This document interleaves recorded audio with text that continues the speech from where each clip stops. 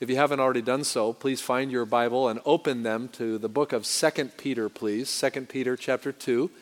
I think you'll find it in that book rack Bible on page 1895.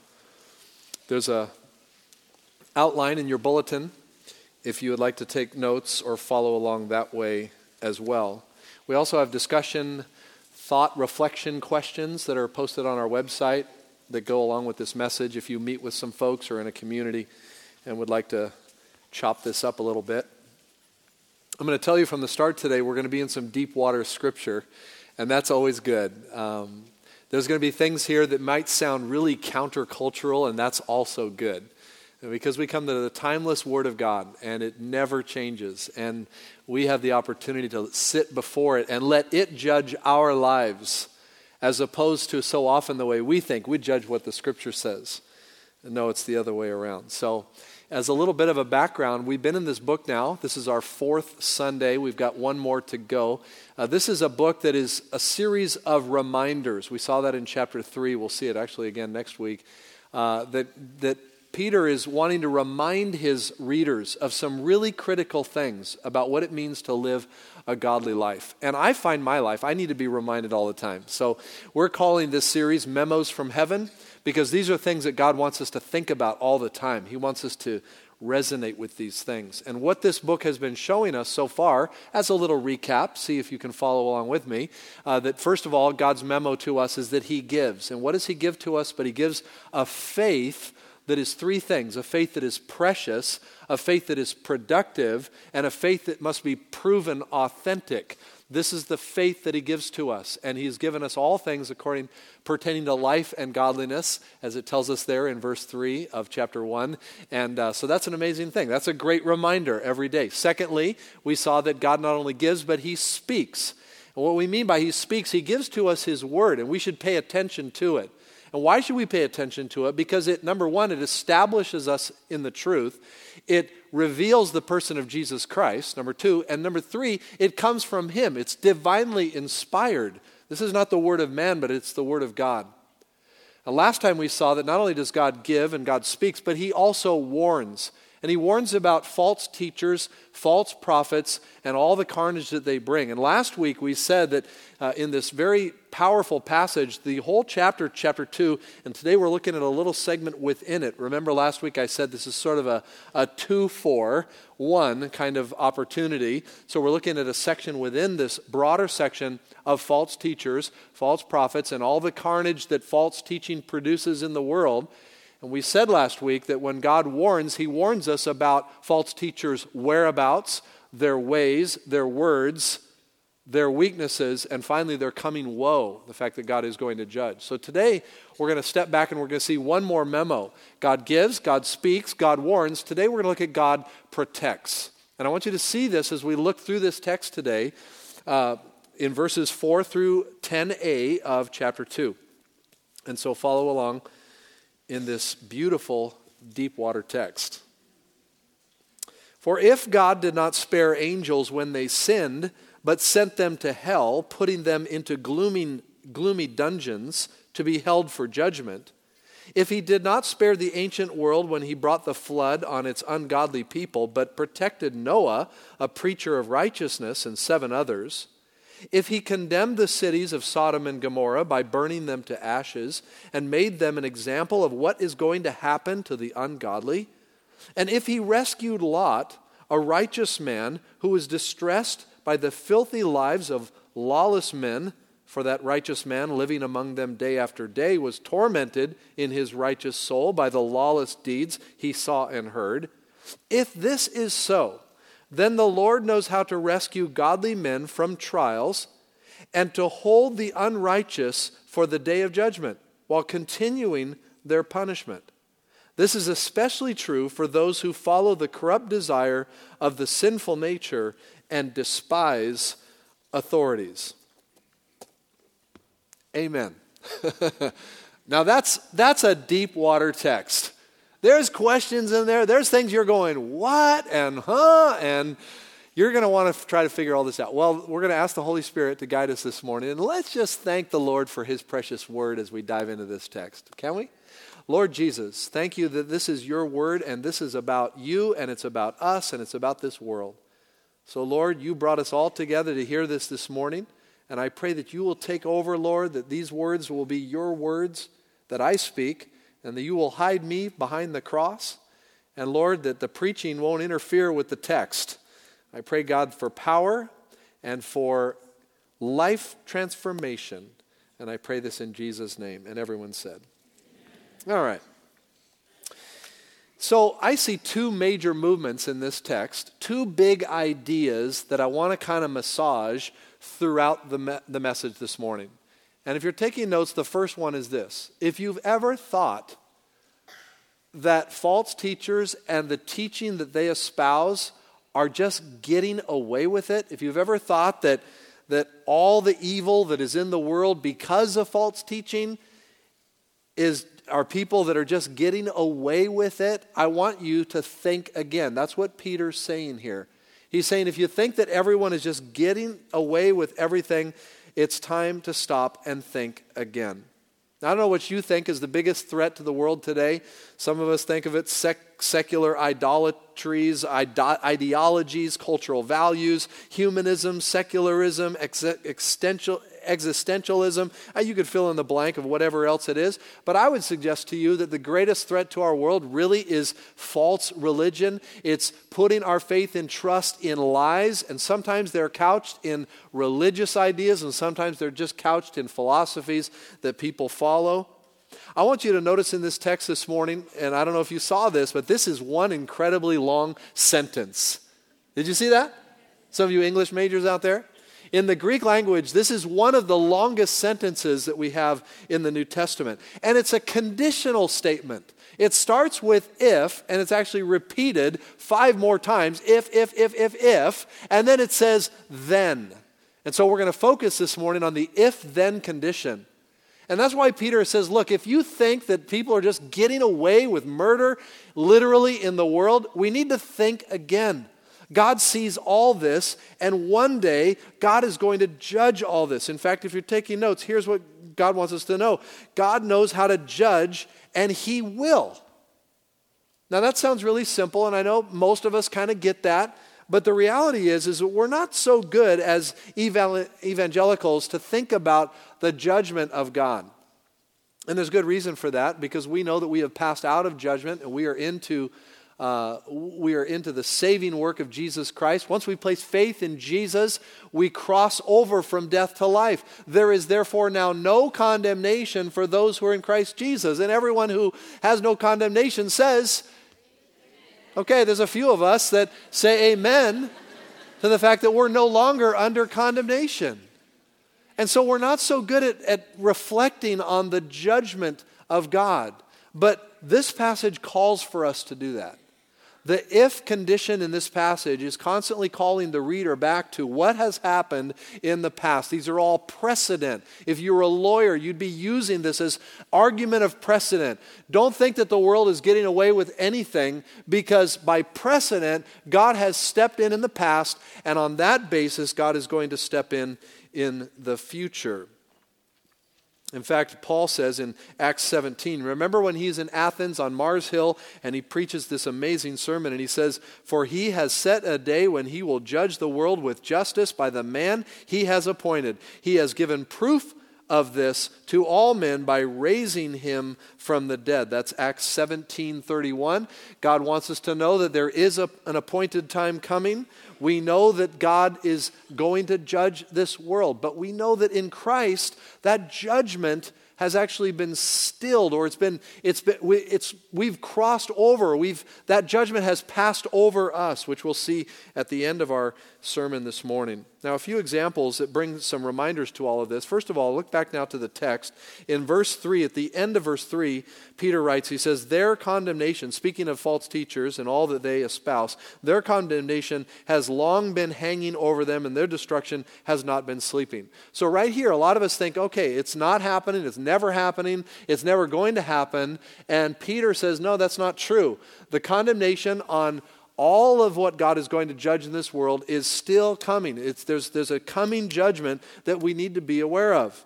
And in verse 4, he goes on to say some examples. And he's going to give us 3 examples. They come, I believe, out of the book of Genesis. And we'll look at them in a moment. The first one comes to this idea of God not sparing angels who sinned against him or rebelled against him. We see that in verse 4. Now, what does that mean? What does it mean that God sent these angels to hell, putting them into gloomy dungeons to be held for judgment? This is a text that there's been great debate over among many scholars, and what is this dealing with? Let me give you a couple of primary ideas, and we'll kind of zero in on what I think is going on here. The first one could be just the broad expression of God judging the angels that rebelled. And you remember, if you know your Bibles, that in Ezekiel 28 and Isaiah 14, we have poetic but real polemics against Satan, who was at one time the highest angel of God. His name was Lucifer, star of the morning, the most beautiful in appearance, the most grandiose, the most glorious of all the angels. Lucifer decided one day to rebel against Almighty God. And he brings a third of the angelic host, and don't ask me how many that is, please. People say, how many is a third? I don't know. We just know it's a third, because the Bible says a third of them, along with Lucifer, were cast out and away from the Father. The rebellion was squashed. And you know, one thing you learn from Ezekiel 28 and Isaiah 14 is you don't mess with God, okay? You just don't do that.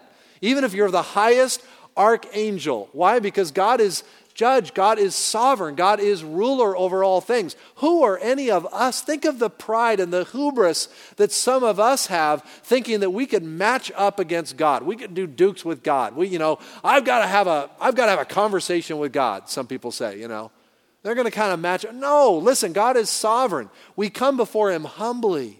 We come before realizing he could squash us like a bug, but thankfully, through the grace and mercy expended and extol or given to us through the life of his Son, Jesus Christ, we pass out of judgment and into the light of life through Jesus. He is the way, the truth, and the life. And no one comes to the Father but through him. So this could very well just be talking about the general sense of the angels that rebelled. It could also refer to a very interesting and somewhat curious passage from the book of Genesis. And if you want to hold your place in 2 Peter, because we'll be right back there, but go back to Genesis chapter 6, and I'll show you where this comes from. This is where God is deciding he's going to do away with the world as it was after he had created Adam and Eve and in the garden, and then they had rebelled, and generations from Adam came and went, and down the road the history continued. And we find in let's just begin in verse 1 of chapter 6. When men began to increase in number on the earth, and daughters were born to them, the sons of God saw that the daughters of men were beautiful, and they married any of them as they chose. Then the Lord said, my spirit will not contend with man forever, for he is mortal. His days will be 120 years. The Nephilim were on the earth in those days, and also afterward, when the sons of God went to the daughters of men and had children by them. They were the heroes of old, men of renown. The Lord saw how great man's wickedness on the earth had become, and that every inclination of the thoughts of his heart was only evil all the time. The Lord was grieved that he had made man on the earth, and his heart was filled with pain. So the Lord said, I will wipe mankind whom I have created from the face of the earth, men and animals, creatures that move along the ground, birds of the air, for I have grieved that I have made them. But Noah found favor in the eyes of the Lord. Okay, we'll come to that in a moment. All right, let me take you back to verse 4. Who are the Nephilim? We don't know. We really don't. I mean, there's a lot of theories espoused here. Some believe that the Nephilim were actually demonic spirits that cohabitated with human beings, producing a wicked offspring. And there's argument for that because the word sons of God there usually refers to an angelic being, the sons of God, in this reference anyway. I think more accurate and more plausible is the fact that there were demonic spirits who in the wicked time of Noah's day actually possessed a people, the Nephilim, and they, in their relations with women, had children, and the wickedness was so great among these basically demon-possessed people that the wickedness just went up and up and up and up to the point where God said, this is it. Now, we think that the world we're living in is terrible in many ways, and it is. There's many injustices, many terrible things going on around the world. I have a hunch based on Genesis 6 that the world then somehow was even more decadent and depraved than what we understand it to be now. Maybe, I don't know. Conjecture, have it as you would.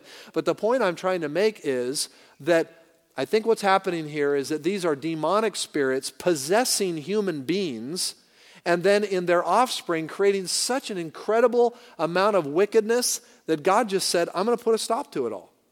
And that's what he did. So we've got this first little picture here, and there's a lot more we could say on there, and maybe you have your idea. But let's go back to 2 Peter and finish this thought out, because I know you still got questions about this text. Wait a minute. How did God send angels to hell, putting them in gloomy dungeons? What?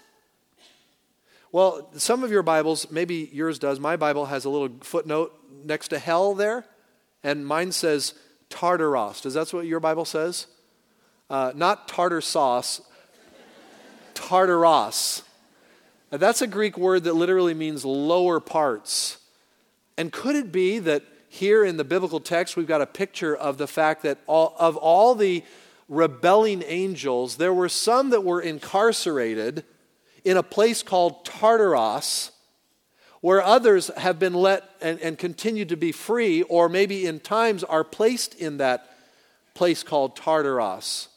So we've got free demonic spirits, and we've got incarcerated demonic spirits. And that seems to make sense when we come to the gospel record. For example, in both Matthew 8 and Luke chapter 8, where Jesus comes into this little region known as the Gadarenes, and you remember there's some demon-possessed people that come out to meet him, and they cry out, these demons cry out, "What do you want with us, Son of God? Have you come here to torture us before the appointed time?" Whoa, demons know about an appointed time. Luke 8, in the same context, the same story, but from Luke's version, Luke says the demonic voices went on to say, "Please don't send us into the abyss," which New Testament writers kind of link with Tartaros, the lower places, a place of incarceration. And they're begging Jesus not to be sent there. Why? Well, I guess they want to continue to have some reign and freedom, and you can look at that text, and Jesus actually sends them into a herd of swine, a herd of pigs, and they run down the mountainside and into the Sea of Galilee there and drown, and then all the townspeople say to Jesus, "Get out of here." That's a crazy story, and one of the reasons why Jesus sent the demons into the pigs was because his people, the Jewish people living in that region, should have had nothing to do with swine at that point. So Jesus is kind of taking care of two problems with one issue there. I don't know. That's the way I look at that text. But the point is, the word abyss there seems to point out that these demons knew about this place of incarceration. So maybe that's what Peter is referring to here. He's talking about God sending these demonic spirits, these rebelling angels, into hell. Okay, well, the point here, and by the way, one more little side, we are going down some tangents this morning.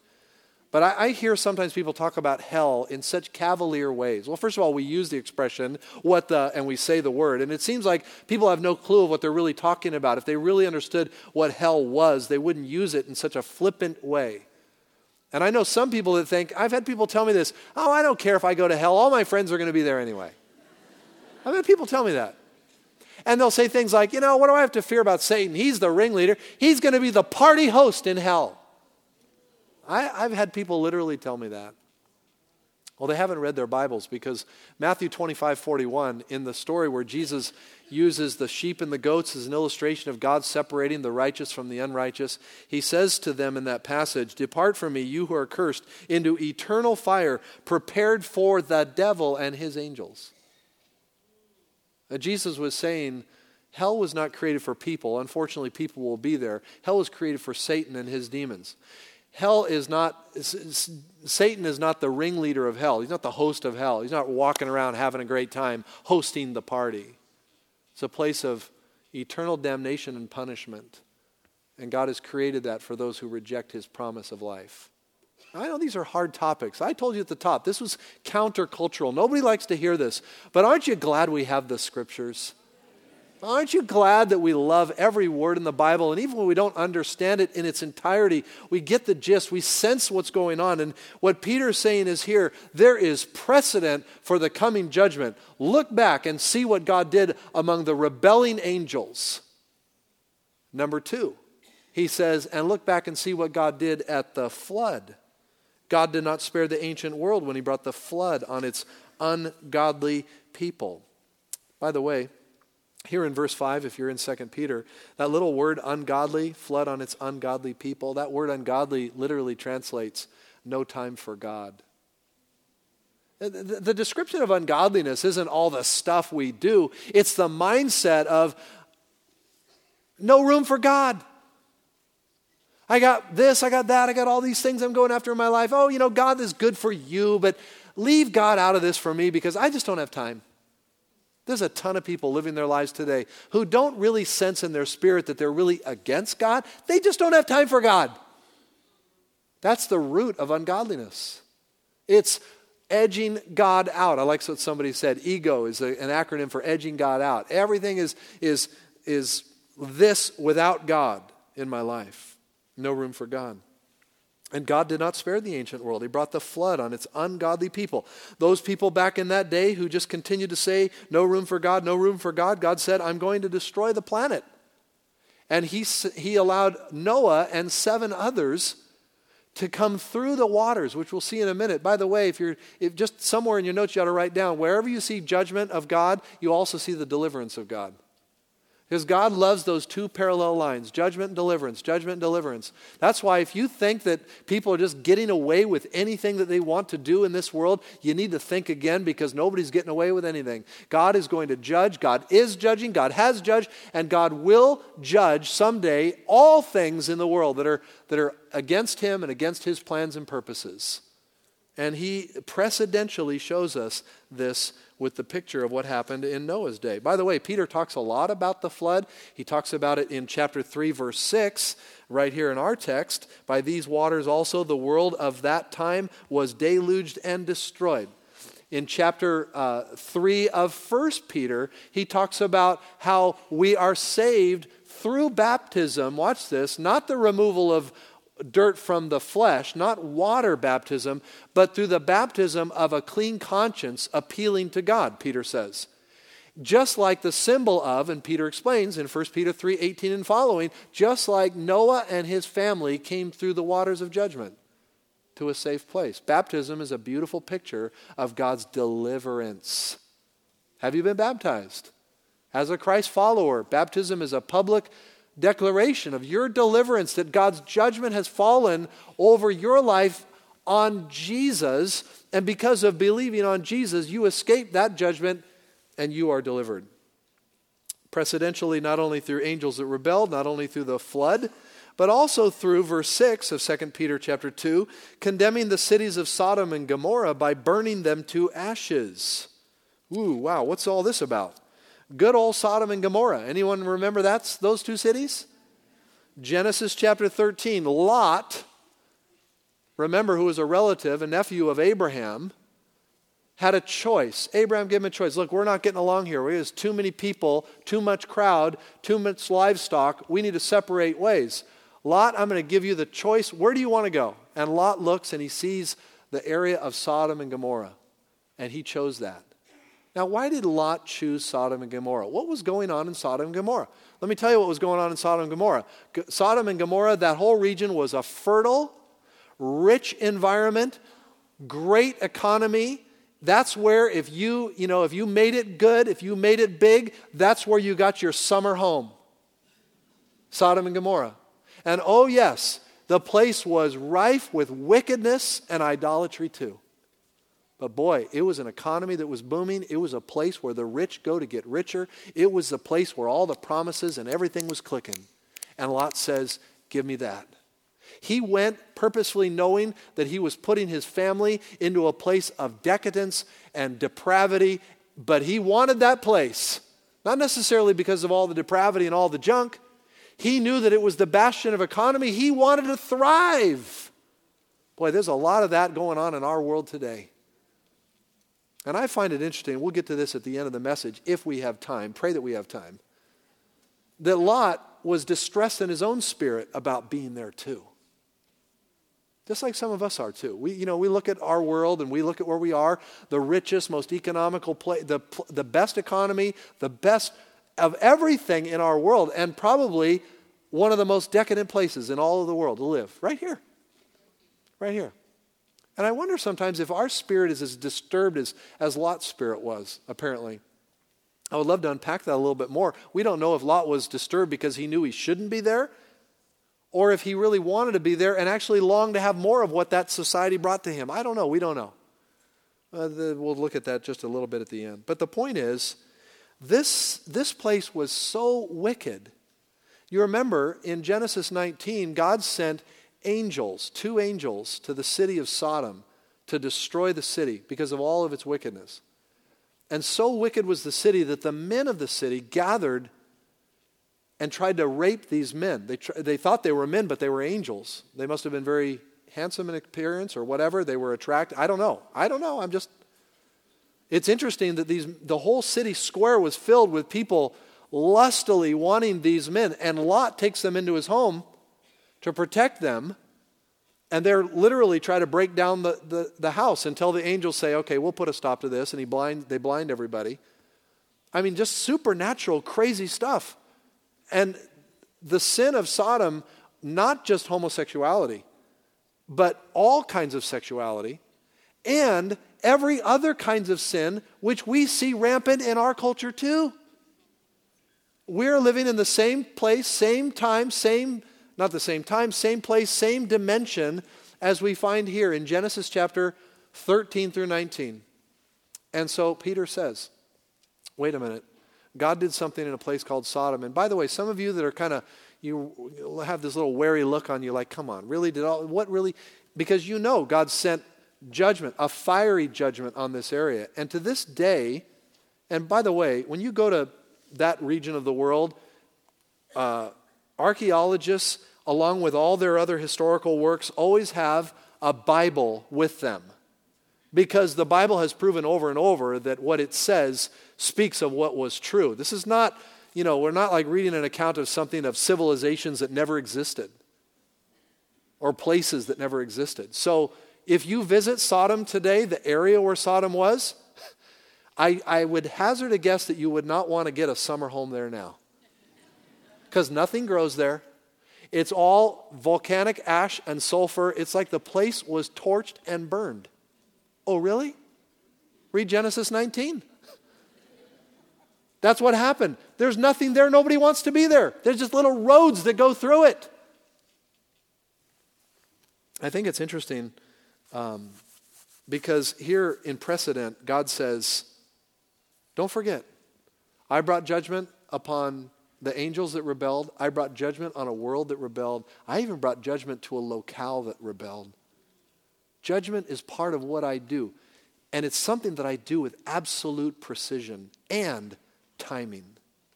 So if you're taking notes, you might want to write this down. As surely as God has judged evil and rebellion in the past, he will also do so in the future. There's judgment day coming. And this makes all the sweeter the gospel. Because we know that even though the judgment of God has already come, by pouring God's wrath out on Jesus for our sins, there is still an accounting that is coming.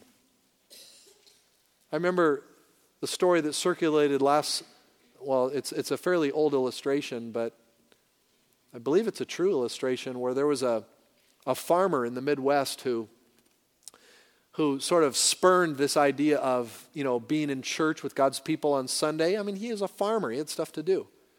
And he was not an atheist, but he was an agnostic. So he wrote a letter to the local newspaper saying this in essence, I plowed my fields on Sundays. I weeded my fields on Sundays. I planted my fields on Sundays. I kept the soil and turned the soil on Sundays. I reaped the harvest on Sundays. And this past October was the greatest harvest I've ever had.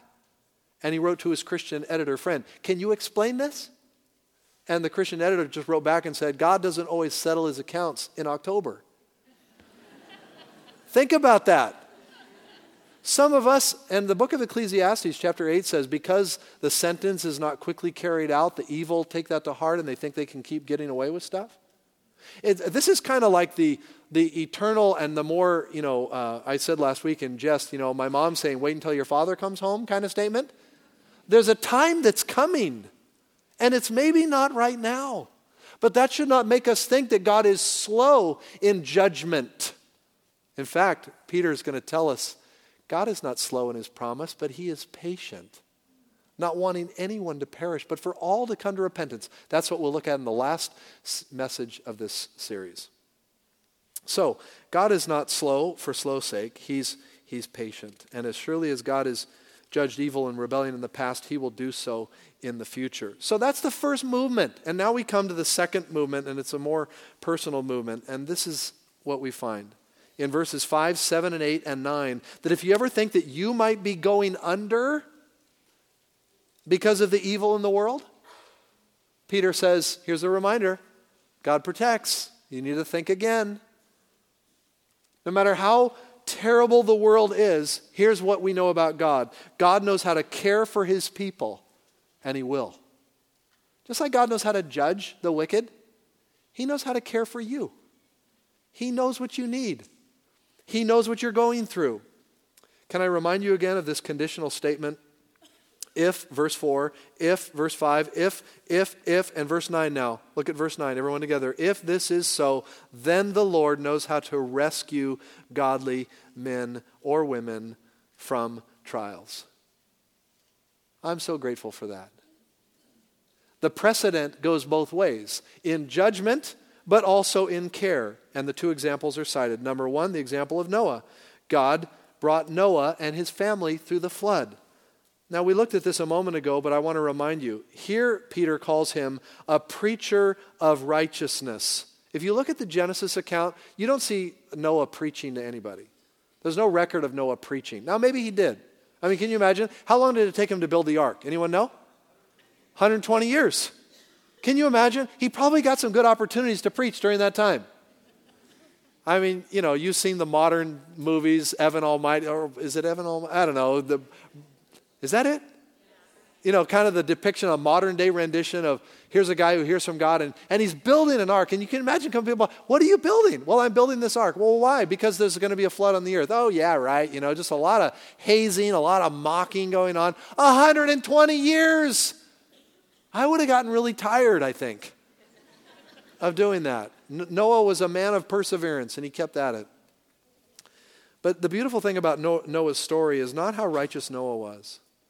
It was a God of righteousness that decided to pluck Noah because Noah was a man that believed God. And that's what Hebrews 11 says about him. It wasn't that he was any better than anyone else. He believed God. He trusted God. You and I can be the same kind of people. We can trust and believe God. And in doing so, we're going to take hazing, we're going to take some shots, but we hang in there and we realize that it's not our righteousness, but it's God's faithfulness that gets us through. The same is true about Lot. And here's where I told you I hope we have a little bit of time and we've just got a minute or two. Listen to this. God rescued Lot when he condemned the cities of Sodom and Gomorrah. And if you know Lot, if you see Lot, if you read Lot in Genesis 13 through 19, you don't get the sense that Lot was this paragon of spirituality. And in fact, even when the chips are down, you see Lot kind of hesitating. Chapter 19 of Genesis, the angels taking him out of the city, and Lot hesitating as they're pulling him out. And Lot's wife actually turning around and not wanting to go. And she becomes, according to Genesis 19, a pillar of salt. She's made into the actual fabric of what God did to that land. And I know that's a weird story and it sounds highfalutin. But if you doubt it, don't forget that Jesus, whenever he talked about Sodom, talked about it in real terms. And in fact, he says, I think it's in Matthew 11, he says, remember Lot's wife.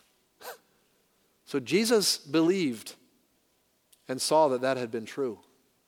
Maybe Lot's wife just wanted to really be what that culture was all about. And God said, okay, that's what you'll be.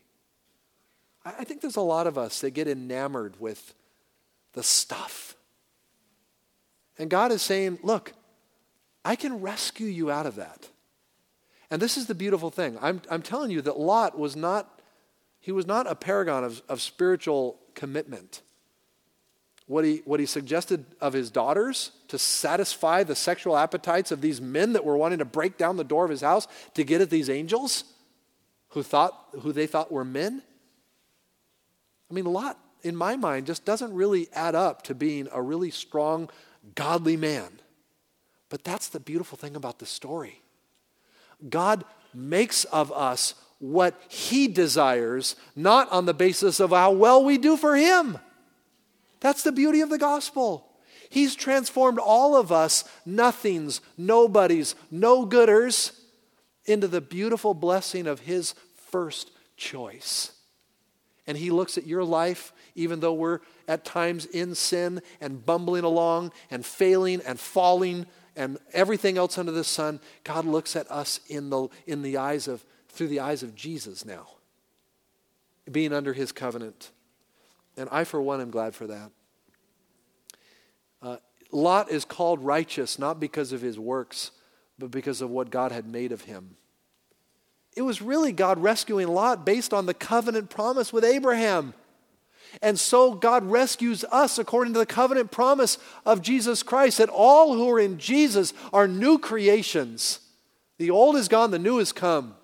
We are no longer under condemnation or wrath. We have been set free. Our lives are free. So live this way, the scripture says. And yes, we'll fall, and yes, we'll have our foibles and mistakes, but God reminds us, look at the life of Noah, look at the life of Lot. Two individuals that God made something of, not because of their works, but because of his sovereign grace and goodness in their lives. So he does to anyone who comes and places faith and trust in Jesus, who is the deliverer. I just can't get more excited about that in my life. And I could be. And I need to be. Because right now I'm pretty enthralled with that theme. But this week when I stub my toe or when I say the word that I shouldn't say or I think some dumb thought or I just don't live in the realm of what God wants for me, I need to remember that there. God is building my life. God is making me into a new creation in Jesus Christ. So, as surely as God has rescued his people in the past, he will get us through our trials too. Can I just show you a little grammatical thing there? The word in verse 9, if you're looking at this. Then the Lord knows how to rescue godly men from trials. You could underline that little word there.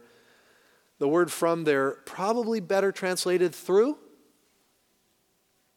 Because sometimes we think when God rescues us from, that means we don't get touched by it. But I find that to be completely opposite.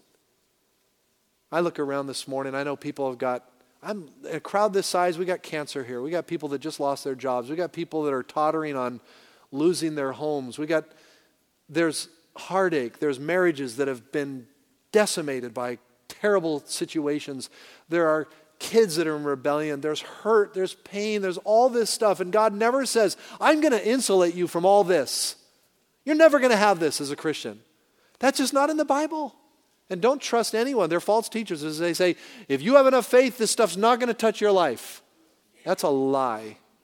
Because God allows that stuff into our lives to point us irreverently toward him, to seal us in him, to trust him above everything else, and to become a signpost to all the other sufferers in this planet that there is someone that we can trust to get us through. And so whatever you're facing today, God is going to get you. Here's the promise. God's not going to keep you from it. He's going to get you through it. And somebody told me after the main service this morning, and I just pass it on to you, great psalm, Psalm 77. It's never about getting away from, but going through. Psalm 77, Asaph saying, though we were in the water, you took us through the water, you took us through, you took us through, you took us through. So he takes us through. So this morning, I ask you the question, do you know his protection? You think everyone's just getting away with everything? Think again. You think you're going under because of everything around you? Think again. God knows how to rescue the godly. and to keep the ungodly for the day of judgment. And you know what? Somebody here this morning can step out of a life of imminent judgment and into a life of eternal bliss through Christ Jesus our Lord. Let's go to the Lord right now. Thank you, Lord. Lord, sometimes places in your scriptures challenge us, and you don't want to give us quick, easy answers. You want us to wrestle a little bit, and that's what we've been doing these last couple of weeks in this text. And I pray that it will continue, Lord. But I thank you, Lord, that because we love your word and because we believe it comes from you, we want to pay attention to it. And so this morning, Lord, I pray the big idea would come through, that you are a God that although you judge, and you do, and we should not think lightly of that, you also rescue. And we should take great encouragement in knowing that while we were destined for judgment and damnation, you in your incredible mercy and grace have placed us in your Son, Jesus. And so, Lord, I pray that you will have your total and complete way in any heart that is rebellious to you this morning, that needs to come back and submit to your lordship. And any one of us today, Lord, who maybe has never come to that place of inviting you to be Lord and Savior of our lives. So, Lord, have your way even now in these final moments of this service. We have a few minutes to process, Lord, so may we not be quick to turn all this off and into our day. May we sit quietly before you and reflect and make whatever choices that we need to make, commitments that we need to make, remembering these things. In Jesus' name, amen.